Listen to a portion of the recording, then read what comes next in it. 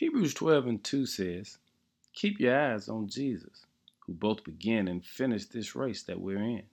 Study how he did it, because he never lost sight of where he was headed. That exhilarating finish in and with God, he could put up with anything along the way. Cross, shame, whatever.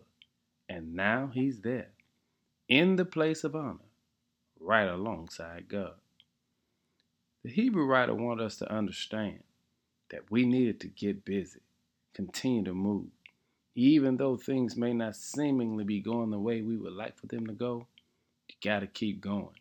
Even though it may be difficult, or even it doesn't seem like you're progressing in the manner in which you would see fit, you got to keep moving.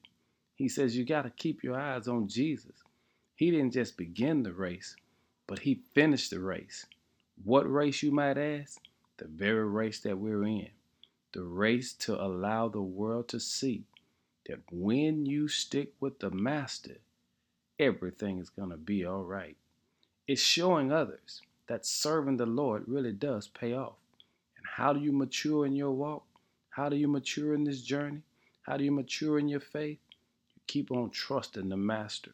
You never lose sight of where you're headed, because where you're headed is eternal glory. It's that eternal place where you can spend all day and all night worshiping and praising God in his presence. You can put up with anything because you understand what's at the end of the road. What's at the end of the road is us spending eternity with the Lord, us being delivered and opening the door for someone else to see that it's possible for us to be forgiven and redeemed and transformed, because that's the kind of God we serve. He's a way-making God. And whoever's going through right now, you may be stricken with grief. You may be stricken with a disease. You may be stricken with a sick loved one. I'm here to tell you, God can handle all of that.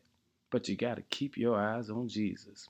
He hung, he bled, he died, and he was raised from the grave, just so we'll know there's nothing too hard for God.